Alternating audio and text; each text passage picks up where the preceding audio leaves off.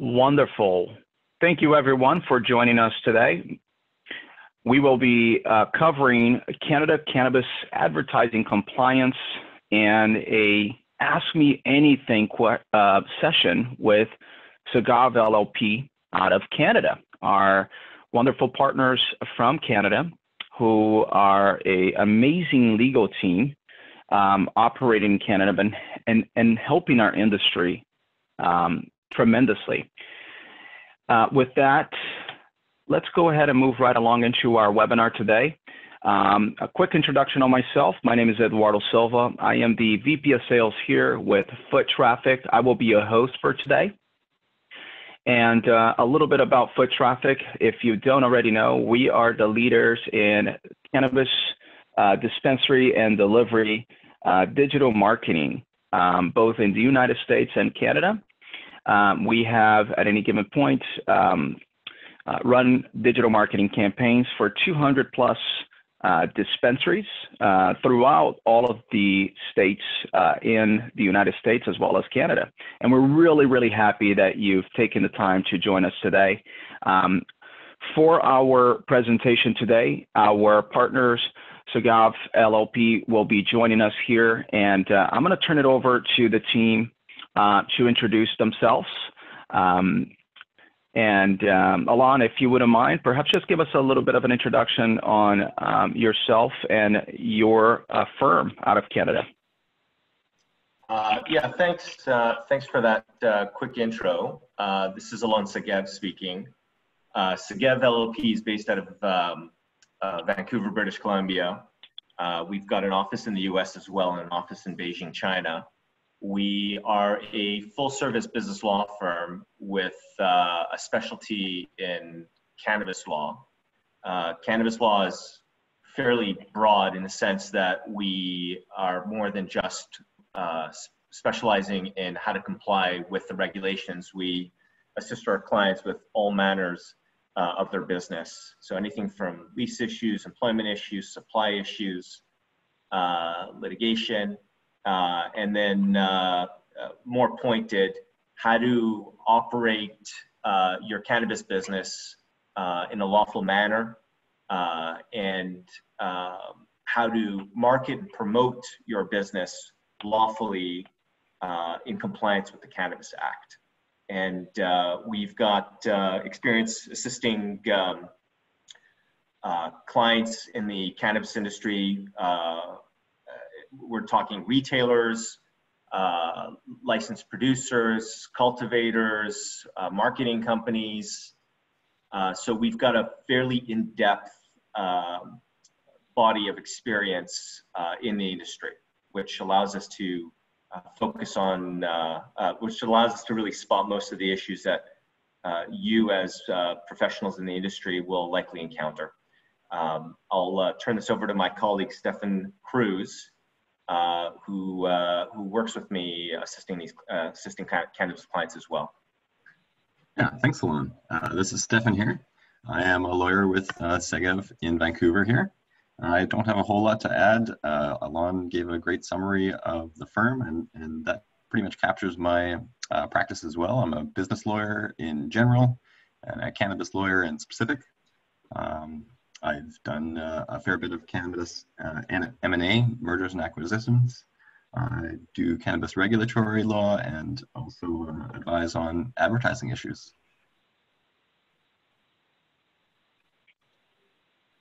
Wonderful, wonderful. Thank you both very, very much for taking the time out of your day to help us with this webinar and address some wonderful questions that our attendees have submitted prior to the webinar. So everybody on the line does follow along. We will be covering numerous questions that have already been pre-submitted. However, in order to become a little bit more familiar with the Zoom interface as well as our Q&A feature, please take a moment to just navigate to the top of your screen where you will see a Q&A button. We do have moderators for our webinar here today that will be helping manage those questions as well throughout the webinar. So Despite having several questions already pre-submitted, which we will be covering here momentarily, we will also like to hear from you who have, gratefully bestowed us with your time today to attend and perhaps have some live questions as well and or clarifications that you would like. The webinar today will be approximately 50 minutes long, and we will be recording this webinar, which will be hosted on our website after it is complete here. So later today will be posted. Feel free to share this with anybody else in the industry whom you feel could benefit from some of the legal advice here that you will be witnessing today. So with that being said, Alon and Stefan, thank you once again for taking the time to join us today and to help our industry, if you will, with some of these questions that they have submitted. So let's get started with the overlying question here pertaining to the Canadian legal cannabis industry itself and the regulations. So what are some of the regulations that dispensaries need to abide by in Canada, Alon and Stefan? Yeah, so the legislation that is most relevant to non-medical cannabis is the Cannabis Act. It's a federal piece of legislation that is applicable to all provinces.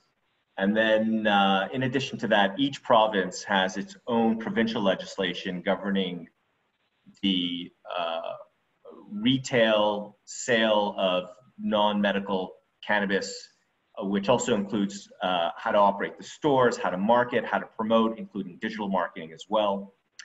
So that's sort of the main piece of legislation. And in addition to that body of legislation, we've got other legislation that will definitely impact your ability and your methods of carrying on business.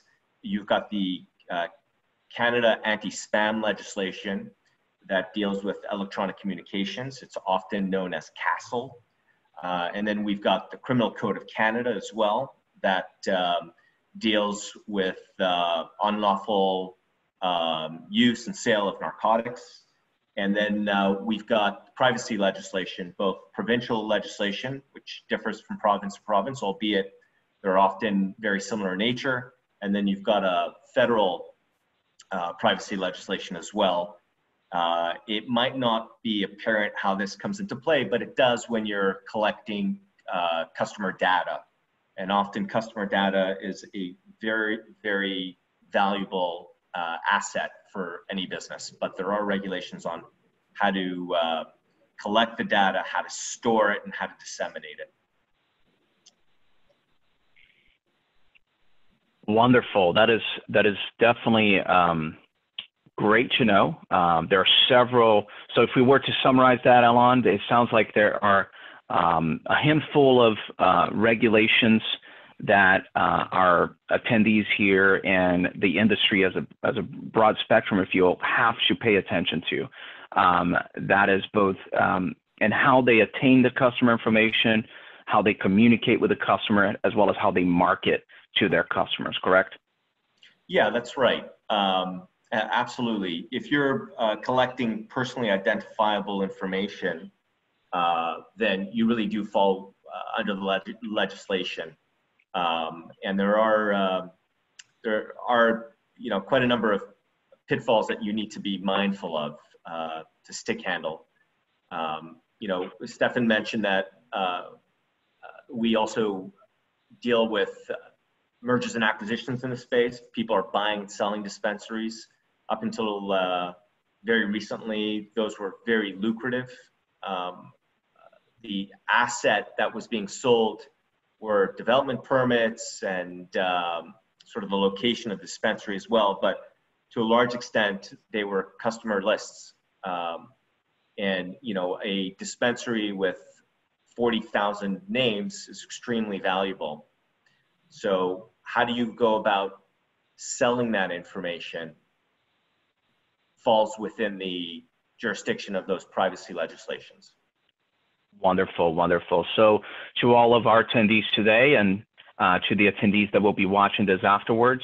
Pay close attention to your compliancy, right, when attaining customer information, because this can be of tremendous value to your overall equity of your business as you do, you know, work towards, if you will, a acquisition or a sale of your business. So moving right along here, what does the Cannabis Act say about digital marketing? Great question. Stefan, do you want to grab this one? Yeah, sure thing. Yeah. The Cannabis Act doesn't really, and Alon, feel free to jump in here, it doesn't really discriminate between digital marketing and other forms of marketing. So the Cannabis Act does have some things to say about marketing in general, but it doesn't really discriminate between different forms of marketing, digital, you know, print media, other types of advertising that you can imagine. Yeah, that's right. You can advertise digitally as long as you're in compliance with the Act. Exactly. Perfect. Perfect. All right, so our next question here, what marketing is and isn't allowed under the Cannabis Act? So, Stefan, I'll let you jump into this one as well. Sure. Yeah, that's a good question. That's a fairly broad question as well, and I don't want to just read out the Cannabis Act for you. But, basically, the Cannabis Act starts by listing things that are prohibited types of activities, and then carves out some exceptions to those prohibitions. So obviously, you can't communicate or advertise in a manner that's appealing to youth. So you know, things like cartoons and things that appeal to youth are not allowed. You can't actually, in general, advertise the price or information about distribution of cannabis. You cannot use testimonials or endorsements. You cannot depict people or characters or animals, whether real or fictional. So no Tony the Tigers. Let's see. You cannot advertise cannabis in a manner that appeals to a certain lifestyle. So things like Marlboro Man type, you know, use this product and live this great glamorous lifestyle. So that being said, within those those prohibitions, there are some types of promotions that are lawful, and basically the categories of those fall under three headings. You can provide information, factual information about your product, about your accessory that you're selling. You can provide point of sale promotion where you advertise the availability of a certain product or price. And you can provide brand preference promotion where you highlight brand characteristics or elements of your product or your service. Perfect. Yeah, definitely a little bit more of a broad question, right, Stefan? Mm-hmm. And so I think that some of the follow-up questions that we had here will definitely start getting a little bit more definitive, okay, where we'll be able to answer a little bit more in detail. So let's keep it moving. This is great information. So what punishments and fines can the government impose if, let's say, a dispensary is not abiding by some of these regulations? Yeah, good question. I can hit that one. Under the Cannabis Act, there are some penalties that are explicitly set out. They fall under two categories, and these are criminal penalties. So in Canada, criminal offenses fall into two categories. The more serious ones are called indictable offenses. So for indictable offenses under the Cannabis Act, the government can levy fines of up to $5 million, or imprisonment of up to 3 years, or both. And for summary offenses, the less serious types, the government can levy fines of up to $250,000, or 6 months imprisonment, or both. Neither of which sound really fun, right? In the end of the day. So we No, want to avoid no. that at all costs. Yeah. Great. And then I think you talked about this a little bit, Stefan, in the earlier question there, but maybe we can get into a little bit more of a description on this. So what imagery is restricted for use online in Canada? Right, right. Good question. Yeah, imagery. I suppose certainly you cannot depict people, characters, or animals, and no imagery that appeals to children. So, you know, I mean, that's hard to pin down sometimes, what is directed at children and what might just be found to be appealing to children. But those are two types of things that are specifically prohibited. Advertising Yeah, so price, when you look I at, guess. Sorry, go when you ahead, look Lon. at some more of the traditional marketing techniques, I often pull examples from, you know, you look at the Marlboro Man. That would not be permissible under the Cannabis Act because it evokes certain imagery of lifestyle and health. So any animal depictions are not permitted because they find that it's appealing to kids. Any imagery showing lifestyle, daring, adventure, it's fairly restrictive. If you look at the packaging of cannabis as well, the packaging of cannabis really speaks to it. They're always plain packaging with no imagery other than the marijuana leaf, indicating that it's a cannabis product. And even then, the packaging has restrictions as well. Like there's no windows on the packaging, so I can't see what's inside. It can't be shiny or metallic. So promoting product with the use of imagery is really similar. So how do you get around that? I mean, there are ways around it. You're now sort of brand building. So if you look at some dispensaries in Canada, they've done quite a nice job doing that, whether it be Tokyo Smoke. You go into their stores and they evoke a certain lifestyle without really hitting on those points. Or you look at Hobo, their stores are very distinct from other stores.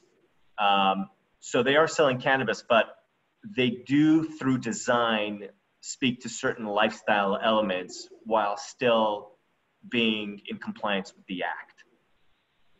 Mm-hmm.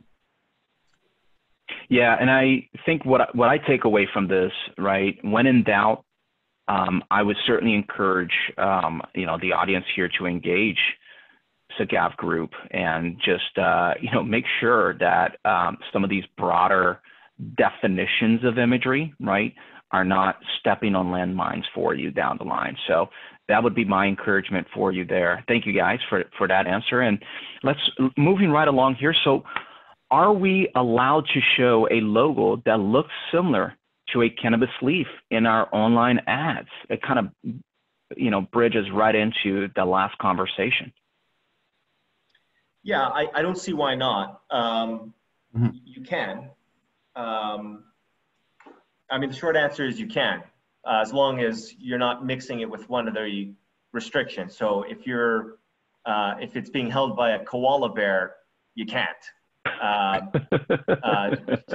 To strike a point home. So yeah, as long as you're in compliance with the act, by not combining that with one of the restrictions, you should be good.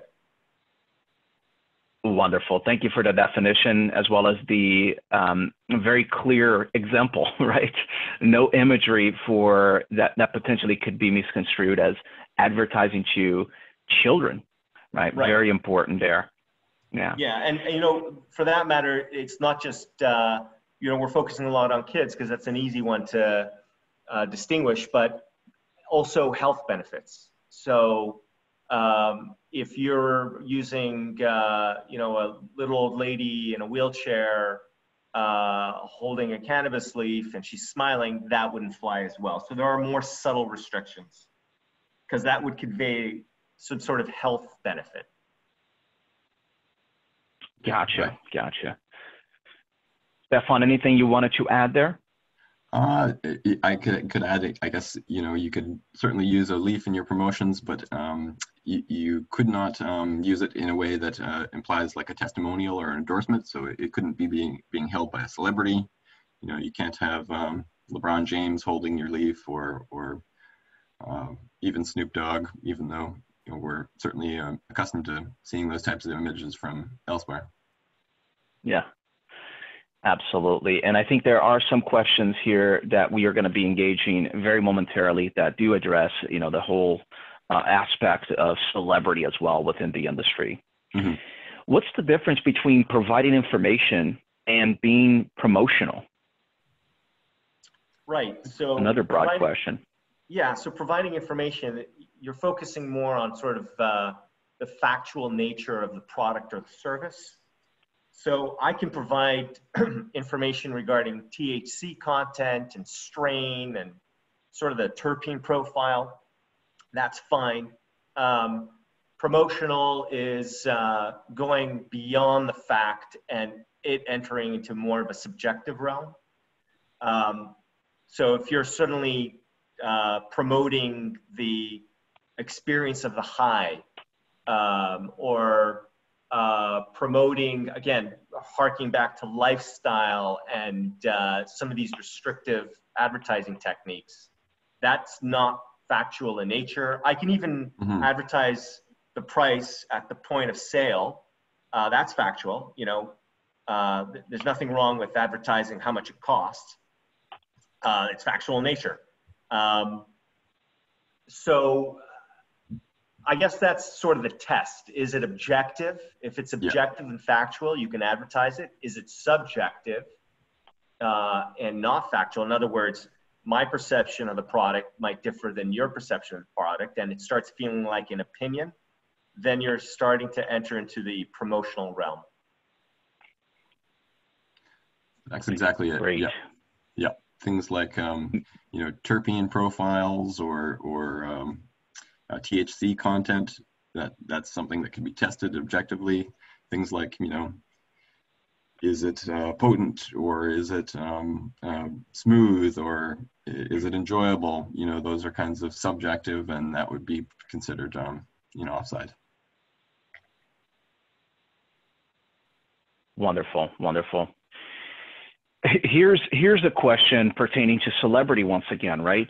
We were chatting about this just moments ago. Can I pay a celebrity or influencer to promote my product? I think that's an easy one for us. It is, yeah. No, the answer is no, you cannot. Not here in Canada. That type of testimonial or celebrity endorsement is not permitted. Yeah, that's right. I mean, it's really black and white. There has been some creative ways around it. For example, Drake, with his partnership in Canopy Growth, he's now creating More Life Growth Company.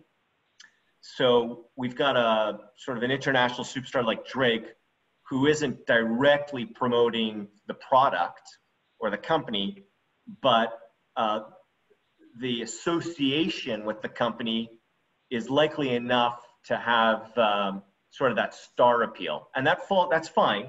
It's actually quite clever because you've got it, in the Financial Post and other newspapers and on online media. There's quite a lot of talk about Drake's involvement in Canopy and Drake's launching this new company called More Life Growth. So it's just by association. I suspect you might get more of that. I know Seth Rogen is launching his product line. So that's right. You can advertise by association, but you can't have celebrity like Snoop Dogg going on and on about how great the product is and the high and the experience. That would be offside. Wonderful. And I think, gentlemen, this does answer our next one, which, puts it pretty plainly there, by association, right? As a celebrity, that becomes somewhat a byproduct. The influence, if you will, becomes a byproduct, right, of that association or partnership. So great question. How does SAGAV verify compliance? Yeah, so this would be really on a case by case.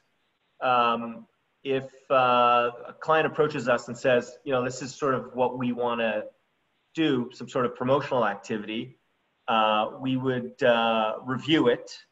And if it passes the test, we green light it. If it doesn't, we don't just say it won't fly. We look at sort of the mechanic of the activity, and we offer suggestions by tweaking the promotion in a manner where it would comply. I mean, some things are just black and white. Like if someone came to me and says, I want to start a loyalty rewards program, I would tell them, you can't do it. It just doesn't work. So other items are much more fluid in nature, which we would work with the client hand in hand in putting together a strategy that complies with the legislation. Perfect. All right, you guys touched on this in the beginning of our presentation here, but I think it's important to go into a little bit more depth, because I feel like the anti-spam law is definitely something that a lot of clients are always concerned with, right? How do I promote to my existing customers while remaining compliant? So if we could just take a stab at this one, what is Canada's anti-spam law? You know, maybe with a little bit more definition, I think this would be great. Yeah, so CASL regulates a bunch of things. I'll just sort of list them off. It regulates the sending of commercial electronic messages, the alteration altering the transmission of data. It deals with installation of computer programs, but that's neither here nor there for us. Use of false or misleading representations online in promotion of products or services, collection of personal information through accessing a computer system, and collection of email addresses with the use of computer programs. So that's what it regulates. It's fairly broad. For our purposes, what we really are looking at is collecting customer email and then sending customers promotional emails or communication to customers to keep them abreast of, you know, the product that we've got. I understand that certain edibles are in short supply. Vapes hit the shelf and disappear within a day. So blasting out a message to your existing client base of a product arriving on the shelf is permissible, but you need consent of the customer prior to being able to include them on an email list. The method of obtaining consent is pretty explicit. They have to opt in. A customer has to opt in into receiving those commercial electronic messages. So they have to provide not implied consent, but express consent to receive those emails. And the way you can do it is at the point of sales terminal. If you have a first-time customer, when they're making a payment, you can have them opt in at the time. We've all seen it where you check a box on a POS terminal and you enter an email address, and that would be sufficient consent to then include them in a newsletter and send out emails. There are some examples of applied consent that I won't get into, but generally it's easy enough to get express consent just by asking people for their email address at the point of sale, and then you can add them to your list. That consent is good for a period of 2 years, and then it has to be renewed. You can send a customer an email prior to that 2-year expiry, asking them if they wish to continue receiving those newsletters, and that email can be sent separately. And if they opt in, then you buy yourself another 2 years. what's important to be mindful of is what's important. There's certain best practices that you should be mindful of. One, keep evidence of all express consents. So you should have some sort of database confirming that express consent has been given. If you have implied consents, you want to make sure to convert those to express consents. So implied consent would be, for example, I reach out to a store asking for information, and that store sends me a newsletter. That would be implied consent. So when I respond to that customer, at that time, I would ask them, would you like to be included in our newsletter or promotional weekly mail out? And that would be converting implied consent to express consent. You should also track the expiry of those consents and avoid relying on oral consent. So if you've got a customer coming to a store and an associate says, hey, would you like to be updated on product as it arrives to the store, as it arrives in our store, and the customer gives verbal consent, yeah, that would be great. You need to train your staff to convert that verbal consent into a written express consent by filling in the required form, checking a box, providing an email address, that sort of stuff. Very good explanation there. Thank you so much, Alon, for that. And I think this goes back to the earlier conversation we were having surrounding, you know, what to do with your customer, or what the value of the customer consent can be to your business, right? It is in many ways considered equity, right, as to the value of your business once you do look at potentially even selling it or going through an acquisition. And so ensuring that you do have documentation that states that the customer list that you have has consented to communication will certainly ensure that you're carrying forward that equity of your business. Yeah, absolutely. And, you know, if you're looking at acquiring another business in the retail space, that would be part of the due diligence. The buyer's lawyer would be making sure that you guys are in compliance with that. The buyer's lawyer would make sure that the target or the selling business has complied with the privacy legislation and CASA legislation. So it's pretty important to have this stuff in check. Absolutely. And, you know, one of the things that we also do for our customers, that is ensuring that they do acquire, you know, correct consent as well by having proper opt-in procedures in place, as well as carrying forward the documentation that that customer has consented to being communicated by your business. So very important there. So moving right along here, guys, thank you so much for that explanation. And does CASO apply to digital marketing?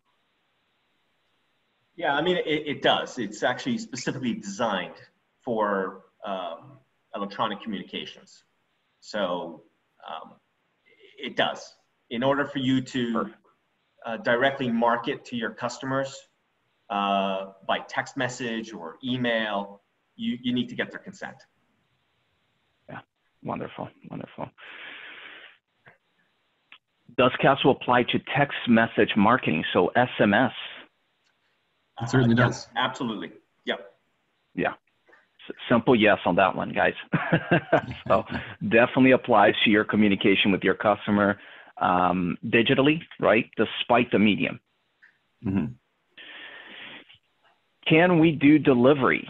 So delivery of cannabis in Canada, is that something that's allowed, guys? So in British Columbia, that's not allowed. You can only sell cannabis from the retail location. You know, the pandemic has changed things slightly where the regulators have been a little bit more lenient. You can do click and collect and curbside pickup. I understand that Ontario is now has or it will be very shortly allowing delivery. I don't know what that looks like. As I mentioned, every province's regulation governing retail sales is different. But I understand that Ontario has either now permitted delivery or is about to. But curbside pickup is available, click and collect is available, however you want to call it. But in BC, there is no delivery. No, I would maybe just add, I'm not sure if this is what was intended by delivery, but the government can deliver by mail in British Columbia, but that wouldn't apply to private retailers. Great point there, Stefan. Very interesting one. I want to field one of the questions here from the audience now, just to take a quick break from the questions that we've had submitted prior. One quick moment here.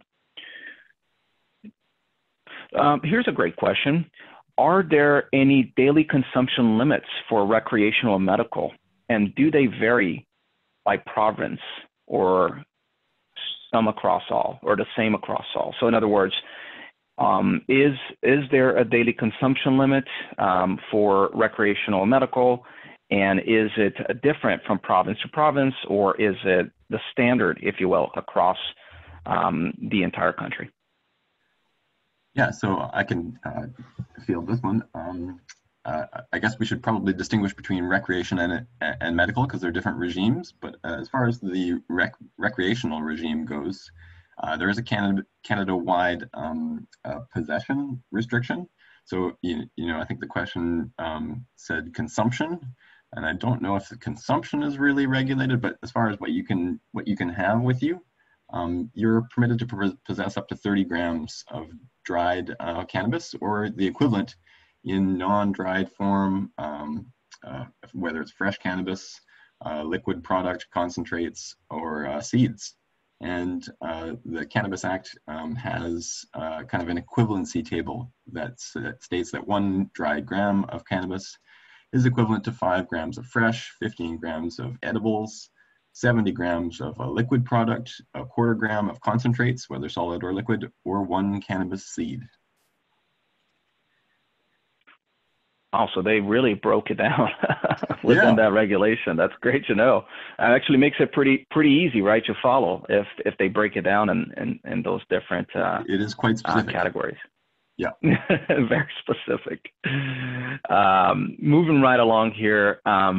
This is another great one. We get this question quite often. Can we offer daily deals or fire sales?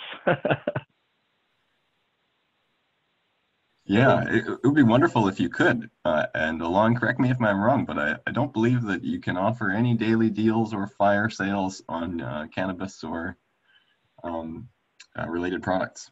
Yeah, that's right. I mean, from the BC perspective, you've got minimum pricing regulations. So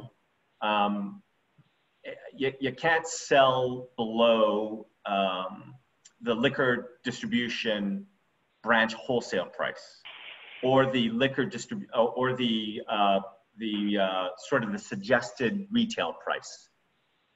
So whichever is lower.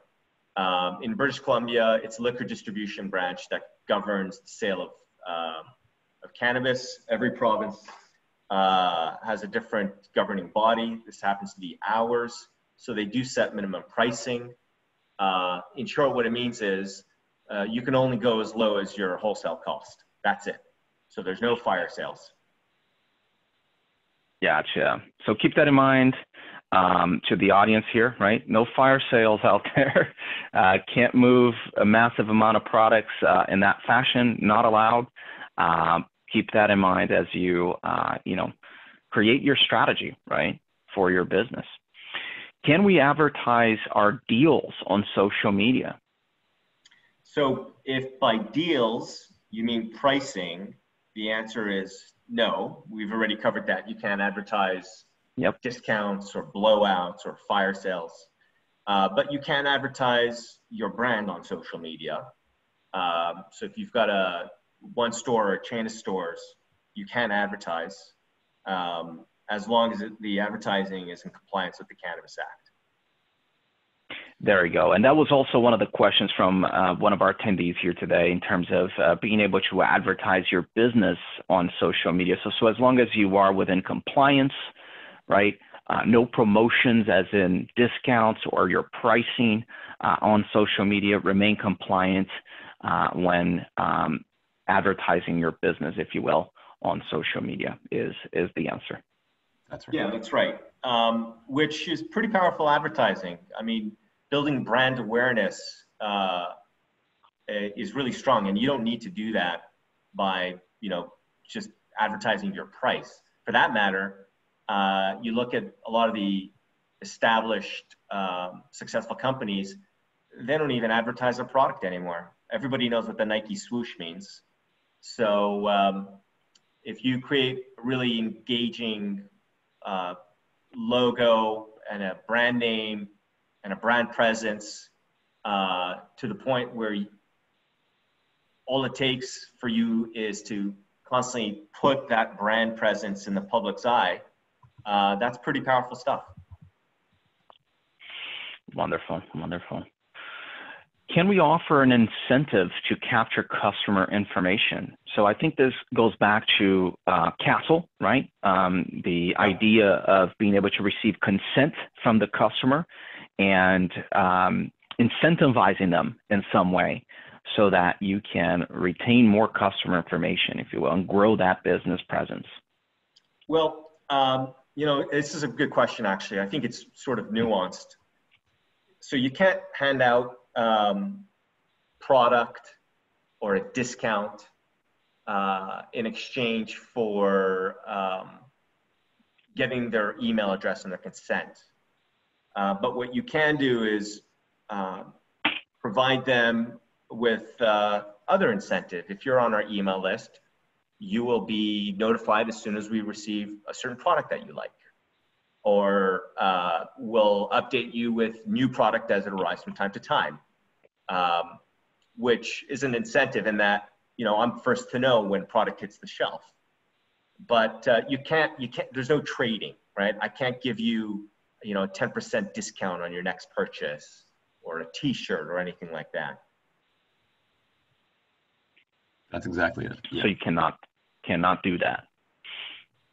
Wonderful. Great answer there. Thank you so much for clarifying that. Certainly some nuances there, right, that you want to abide by. And once again, if you have questions in particular surrounding how to attract customers and remain compliant, right, I certainly encourage you to reach out to the SAGAF group, get those fine lines, if you will, defined for you so that you can go out there and capture more customers in a compliant manner and avoid potential challenges there. Mm-hmm. So how do we compliantly capture customer information, name, phone number, and email? I think we just addressed this one here, right? So you definitely want to follow the regulations. Once again, if you have a specific idea in mind on how you want to promote that business or how you want to entice that prospective customer, right? Certainly, reach out to us, reach out to SAGAF Group. Will certainly help you navigate those waters. How do we ensure our website is compliant with the Cannabis Act? What pages and pop-ups are needed? This is a pretty good one. Yeah, for starters, you need the age verification tool before you access the website. Mm-hmm. Once someone confirms that they're over the age of majority and they click on it, you enter into the website.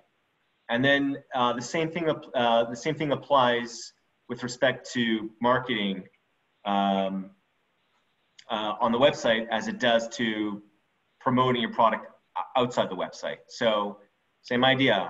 When I log onto a website, I can't see any advertising that would make me think there's a health benefit, a lifestyle benefit, or anything like that. I can advertise pricing. It's factual in nature. I can advertise product, strain, terpene profile, all that sort of stuff.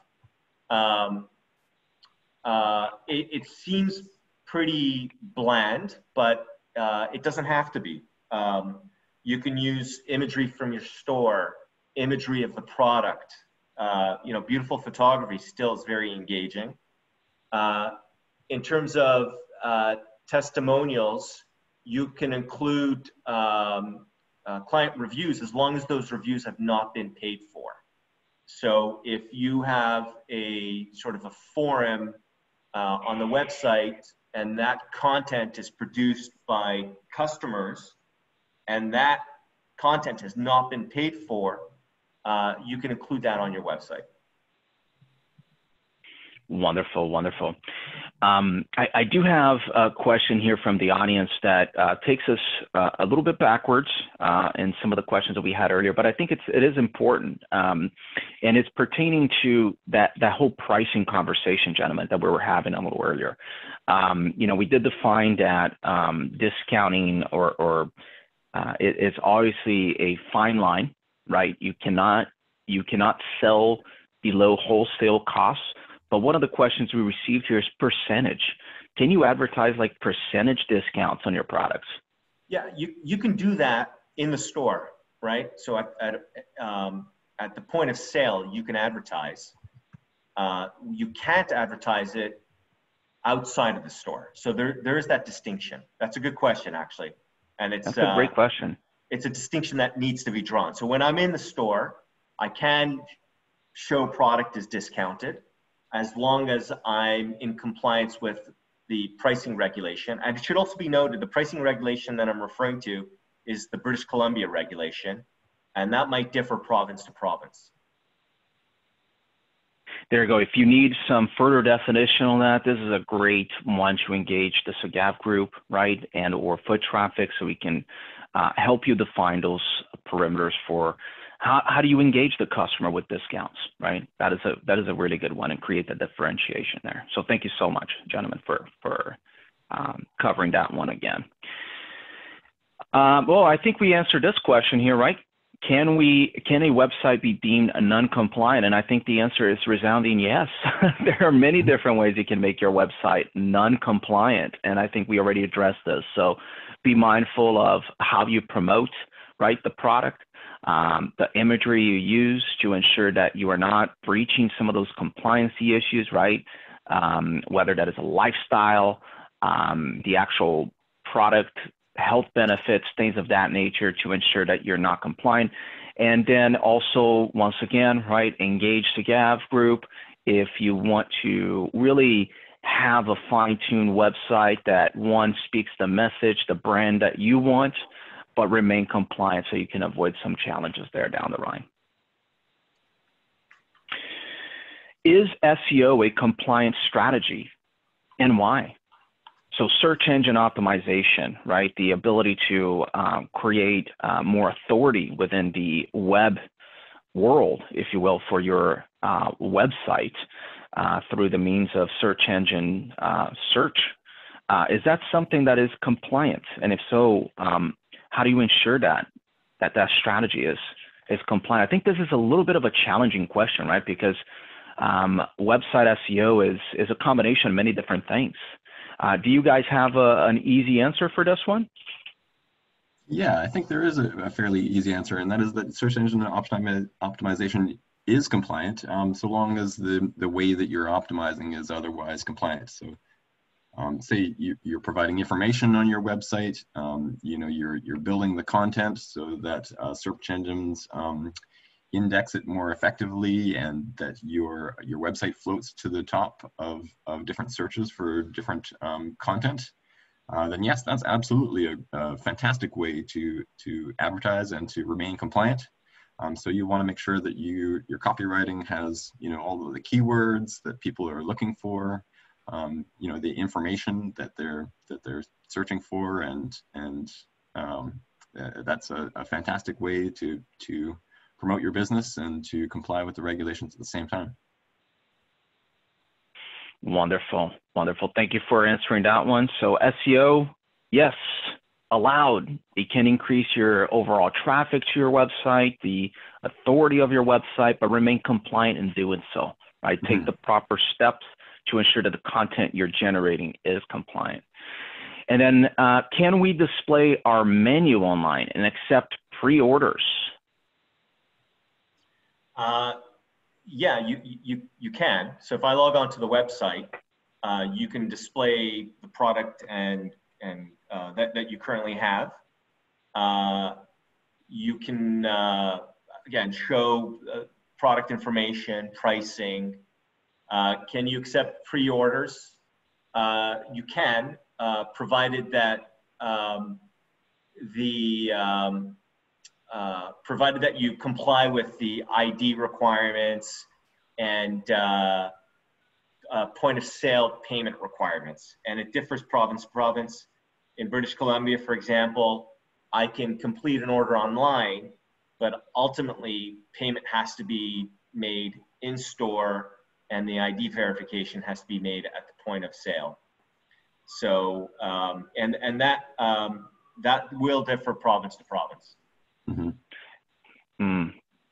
Interesting one there for sure, right? Especially since BC allowed the pre-ordering recently since the coronavirus crisis that we're experiencing. Certainly important. Right. And, you know, and I expect as the industry starts maturing and the regulators understand what works and what doesn't, we're going to see changes in the regulation and how these businesses operate. Absolutely. And this is interesting too, gentlemen, because, you know, there is the ability obviously to share with the customer specific discounting on a product in store, but what if their online store, right? Is that something that they can do there as well?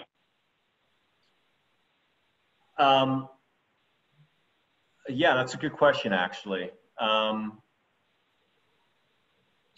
Yeah, Stefan, do you have any thoughts on that?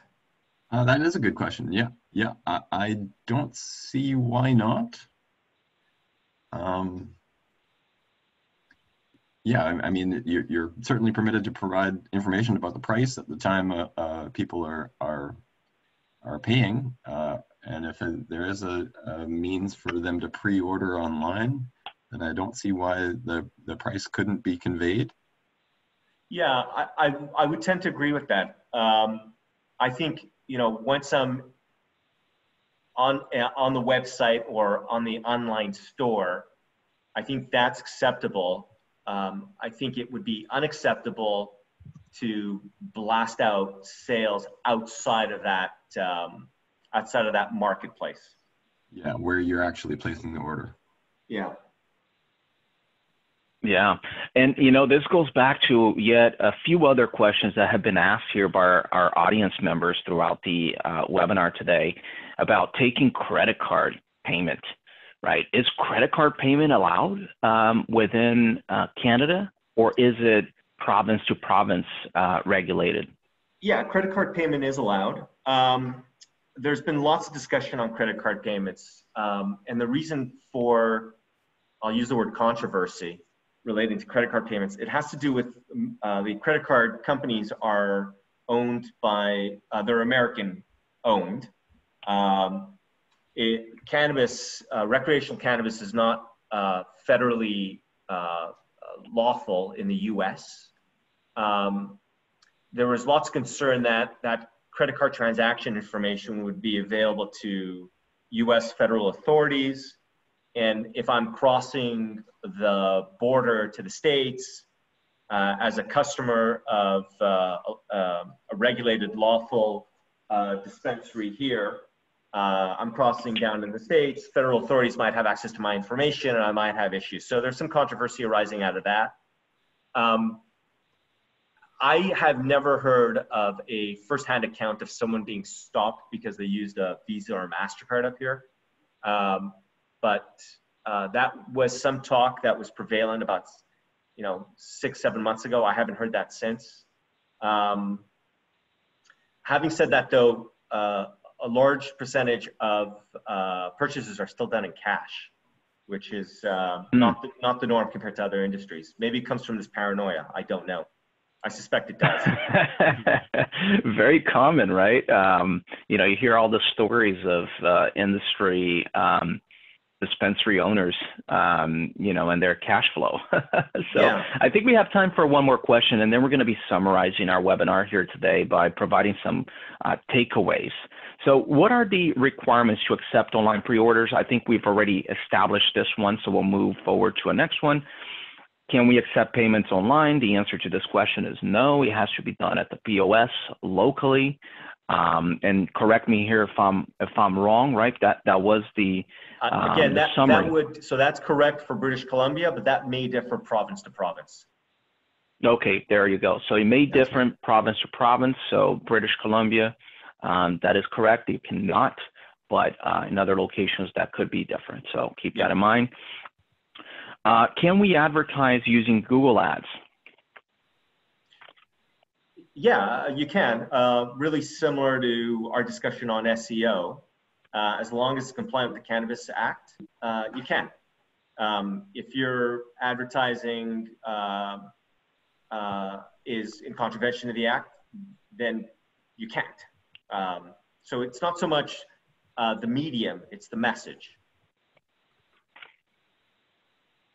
Wonderful. So there it is. You can, right? It is the message. So keep that in mind. And that is absolutely an area of expertise here with Foot Traffic.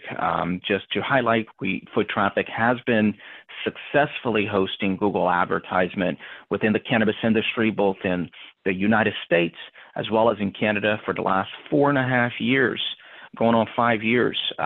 You know, varying obviously from state to state, depending on the regulation, both in the US and Canada, but certainly one of the expertise that we bring to the table is how to actually advertise online to get you the presence and attention you need from your customers while remaining compliant. And with that, I do want to share a quick takeaway. I want to thank the team here, Alon and Stefan, for joining us today, so graciously providing us so much information, right? And I want to just highlight one of the ways that you can get in touch with the team is either phone number, email, or navigating to their website. But I want to turn it back over to Sagav and Alon and Stefan here for any closing remarks. But I want to thank you for your time today. Yeah, thanks, Eduardo. I guess sort of the big picture here is we're in a really new industry here. And because of that, we're still working in an environment that doesn't have a lot of direction. So we don't know yet how the legislation's been interpreted. We don't know how it's been enforced, which is exciting in that we're, first in this market, but at the same time, it does create some challenges. What it means is you've got to be really mindful of the legislation, know what you can and can't do, and take a creative approach to carrying on business, but at the same time being compliant. And as the industry matures, we're more than likely to see how this legislation's been interpreted and enforced, and we will then have greater guidance. But until then, it really is helpful to make sure that the I's are dotted and the T's are crossed. Wonderful, wonderful. Thank you, team, once again for taking the time and sharing some valuable insight with our audience here today.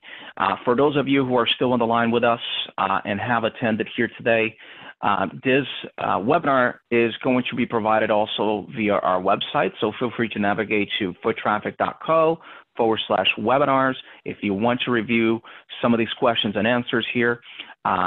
And share this information also with anybody else within the industry that you feel could benefit from it. Please feel free to share that link by navigating there. We'll also follow up with some additional information via email for those that have registered. But thank you once again, Alon and Stefan, for your time.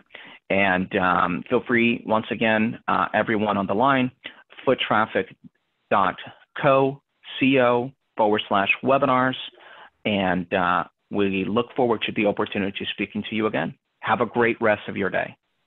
Thanks, Eduardo. Thank you.